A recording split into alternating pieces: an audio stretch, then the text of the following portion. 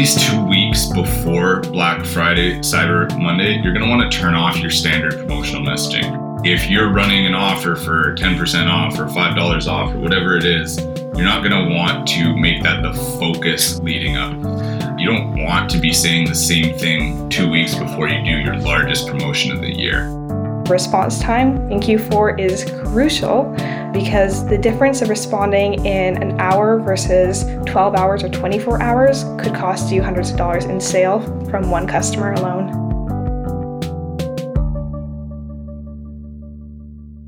This podcast is sponsored by Klaviyo, the email and text marketing platform that puts D2C brands in control. If you're the leader of a D2C brand, you need a platform that hustles as hard as you do. Klaviyo unlocks the power of your e-commerce data so you can personalize and automate messages that keep customers coming back. D2C brands communicate with Klaviyo. Get started for free at klaviyo.com/DTC. So, in the world of email and SMS, what are we doing right now to prepare for all of Q4? Yeah, so there's a ton of prep. Email and SMS, I think probably more so than any other channel. You have to have distinct messaging changes pre, during, and post Black Friday, and then you roll right into the holiday season. So you kind of have to anticipate that there isn't much of a break because your messaging does last a few days after Black Friday and into the early start of the holiday season. Now, starting right from the top, I think what we always recommend and implement with our clients is that at least 2 weeks before Black Friday, Cyber Monday, you're going to want to turn off your standard promotional messaging. So if you're running an offer for 10% off or $5 off or whatever it is, you're not going to want to make that the focus of your messaging leading up. The general idea is that you don't want to be saying the same thing 2 weeks before you do your largest promotion of the year. So one of the things that you can do is switch up the language on your opt-in and your welcome series. Now, if you're doing the preempt, you don't necessarily want to discourage people who want to buy right now. So you can still deliver the offer, but just surround some messaging around Black Friday, deliver the same offer that you would, and let them know that the ability to save even more is coming up. So, if you hang tight, you can get the biggest deal of the year that we'll ever offer, right? And you can phrase that in a bunch of different ways. It can be pretty brand specific. Because you don't want them to stop from making the purchase then in order to save it. Is this more for did you mention abandoned cart in this situation? Not yet. No, this is just on like the front end interaction, first touch with the brand. If somebody's coming in and they want to buy today, like why would you stop them from buying today so you can make less money off of them tomorrow? Exactly. Yeah. So that's the general sort of messaging change just on that first interaction, which is your welcome series and your opt-in. And there's a bunch of things that you can do on your welcome series as well. The first email should definitely talk about Black Friday, but still deliver the standard deal. And that's all during the preempt. And then during, you're going to want to change that messaging as well, right? So things like the welcome series, the win backs, those should all be like Black Friday, Cyber Monday messaging, both pre and during, versus the regular offers. You're going to want to be shortening the windows of those emails so that they deliver faster and you have more of a chance to capitalize on that messaging, as opposed to like if you're sending out a win back over 30 days, you're going to want to tighten up those first couple emails to really hammer people in like 2 to 3 days. And one thing that we're experimenting with and that we've seen be really successful in some of our accounts is just a countdown timer in every one of those emails. Like even if you changed nothing, but you did Black Friday ending soon, Cyber Monday ending soon, and you just swap that graphic as needed, that can be enough to really hammer that point across, get people's attention, and you wouldn't even technically have to do very much changes to the bulk of your email. And that can be enough to get the point across. Love it. Countdown timers just so effective, especially in these urgent moments around Black Friday, Cyber Monday. How many messages are we sending during that? What is that? The 4-day period, essentially, 4 or 5 day period, approximately. I guess it varies, but like what when you're talking about even trying to maximize the amount of coverage you get on the day of Black Friday, like how many messages are we sending on Black Friday per brand? Yeah, so I mean, it's a bit of a point of contention. Some brands are much looser about it. You know, they want to maximize, and they're less worried about, you know, let's say list integrity or harming their subscriber list. Now, we have a whole bunch of ways that we segment that mitigates that. So, you know, if somebody's bought off that first email, we're not sending them a second email that day. And that pattern follows throughout all of our BFCM and all of our holiday messaging. Like if we squeeze that person and we get the big sale that we want out of them, we're not going to be hammering them continuously. But if that person doesn't convert, we can send up to 3 messages that day on email and maybe 2 on SMS, just so that you're capitalizing at those key times where people are most engaged with their devices. But I would say anywhere from 1 to 3 per day over the peak period is as much as you would want to send. But if and you can't send any less, like you don't want to be missing that the daily send, especially on email when the box is very cluttered. And you mentioned you want to segment users once they've made a purchase. That's so that you don't like hammer them right away. But at the same time, you know their purchasers. You were suggesting also that you can segment those users for future Black Friday, Cyber Mondays, but also just for special deals that you maybe even launch later in that week or later in the holidays. Yeah. So one of the things that we like to do is, again, you know, you don't want to hammer them with the same message over and over again. Like if I bought 30% off this bundle, don't send me more messages for 30% off this bundle and remind me that I need to buy, right? I bought. So what we typically do is we segment them out and we pitch to our clients, hey, if this person buys your biggest bundle or the ideal product set for Black Friday, we want to segment them out and then add something on top of that. So give them an extra percentage to buy again, give them some bundle offer they haven't seen in Black Friday, Cyber Monday, and they're just segmented out, and we call that the 2-time buyer flow. And that's really just like a separate message thanking them, telling them how grateful you are for participating in the sale, and then trying to incentivize them to buy again in a very short time period. I've chatted with the Google and Facebook ads teams. Both of them mentioned how critical it is to have a promotions calendar throughout all of Q4. It's not just Black Friday, Cyber Monday. It's Halloween, it's Thanksgiving, it's Christmas, it's all of these things.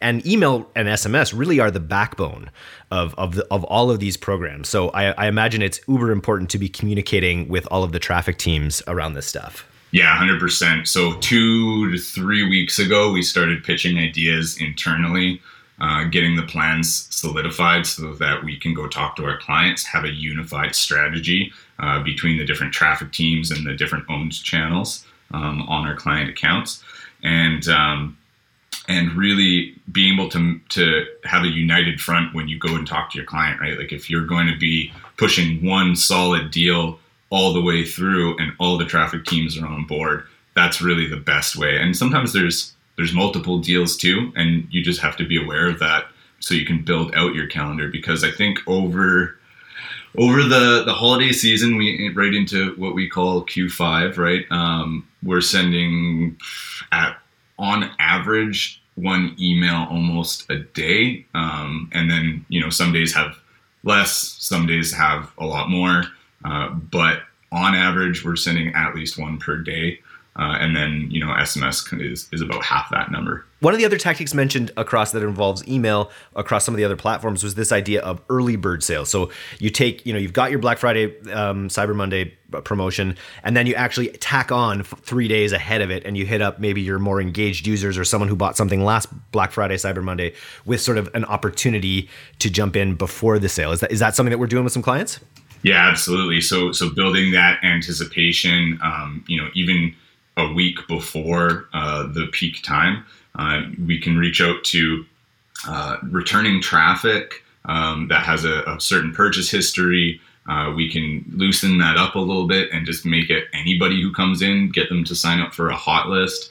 It's dependent on what the client client wants in terms of strategy. But basically just hyping up the sale, building a particular segment or list of early birds who want to get access, and then reaching out to the people who matter most on the list, like your VIPs, and making sure that they get first crack at all these deals. And really pushing the fact that, regardless of whether or not it's actually true, things are going to be crazy during that time. There's a complete possibility that things will sell out. And if you're the first one getting in and you get first access, you're definitely gonna get the best deal and not have to worry about missing out on a particular product. Now, just quickly on iOS 15, are we starting to see already the loss of fidelity and the loss of signal from iOS or Apple Mail users specifically? Are we already seeing the ramifications of that? Yeah, but I think it's the email service providers are doing a lot on their end to really mitigate the damages or the data fidelity. Even just having the ability to transfer your attribution model to a click-based model, that's a huge step for a lot of ESPs. But I think really the best thing that anybody who's running their own emails can do as a brand or anybody who has an agency working for them is just to question what the segmentation process is going to look like moving forward. Because if you can just isolate those people, and you definitely have the data you can keep those metrics separate from your regular sending metrics and send a different version of your campaign just to iOS users. I think that's going to be a good strategy moving forward, at least until the email service providers can catch up and really provide a holistic solution across all inbox providers. Thank you for your time today, sir. Happy to do it anytime, man. Thanks so much. Ready to scale your customer acquisition with creators? Meet Incense, a creator marketing platform helping brands scale using authentic, mobile-first videos and images from a vetted network of influential content creators. For an extra spark in your ad performance, check out Incense's one-click influencer whitelisting solution, so your ads look like they're coming directly from an influencer. Sign up now and get $400 on your balance to work with creators at incense.pro. That's www.incense.pro. So with Q4 happening, we're going to see such a huge increase in traffic, on our ads, on our sites. You're also going to have many more customer engagements with your community. So what are you saying is the most important thing to have prepared going to Q4 for community engagement? I think that honestly having a really empowered workforce behind your comment moderators is going to be key, so that they can focus on things such as keeping response rates down and providing useful feedback for the customers, and also resolving issues in a timely fashion, and really focusing on empowering them. How do you do it? Make a knowledge bank. Make sure that there is not just a document that they're supposed to reference. Actually sit down with them or you meet with them.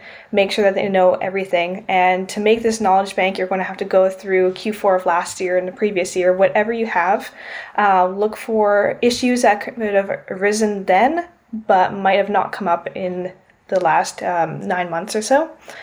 These are issues such as, will my order get here in time for Christmas? Or what is your return policy specifically over the holidays? Is it extended?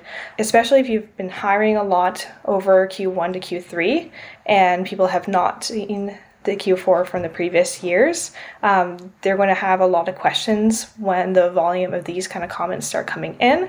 So making sure that they know the go-to response for every single possible question, as well as knowing what they are empowered to do in terms of, are they allowed to issue refunds? Are they allowed to expedite orders? Are they allowed to give freebies? Are they allowed to divulge certain information?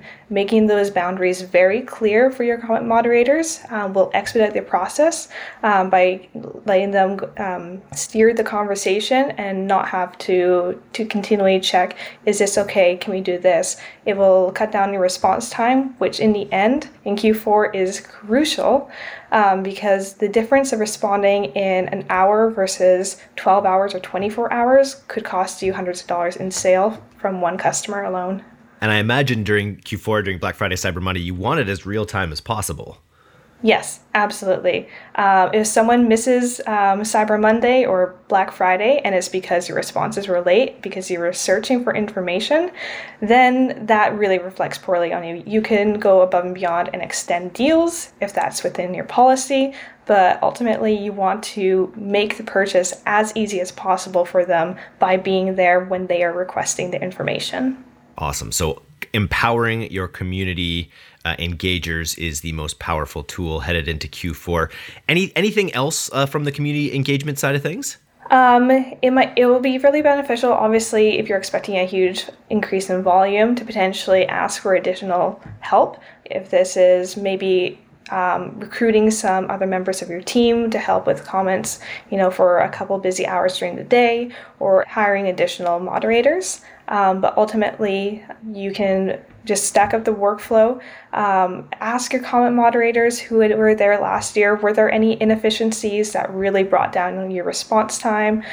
Just simple things like where you keep your knowledge bank can play a huge role in how long it takes someone to respond to a comment, and just making sure that all the little kinks are ironed out before Q3, so that once you're rolling and the comment volume really, really starts to increase, then you're going through as smoothly as possible. And where do you create this knowledge bank? Is this as simple as a Google Doc? Yeah, when we first started our department, we just kept everything in a Google Drive and kept it there, and you just reference it. Obviously, that became a little cumbersome when you're dealing with multiple clients. So now we have our knowledge bank that lives inside of our comment response software. So it's just like an easy click of a button, and then you search what you're looking for, and it's right there, and you don't have to navigate to different windows or something. We have found that to be the most efficient way for keeping that response time down this Black Friday, Cyber Monday. Thanks so much. Oh, thank you. Thanks so much for listening to today's episode. If you're not a subscriber to our newsletter, you can do that right now at directtoconsumer.co. I'm Eric Dick, and this has been the D2C Podcast. We'll see you next time.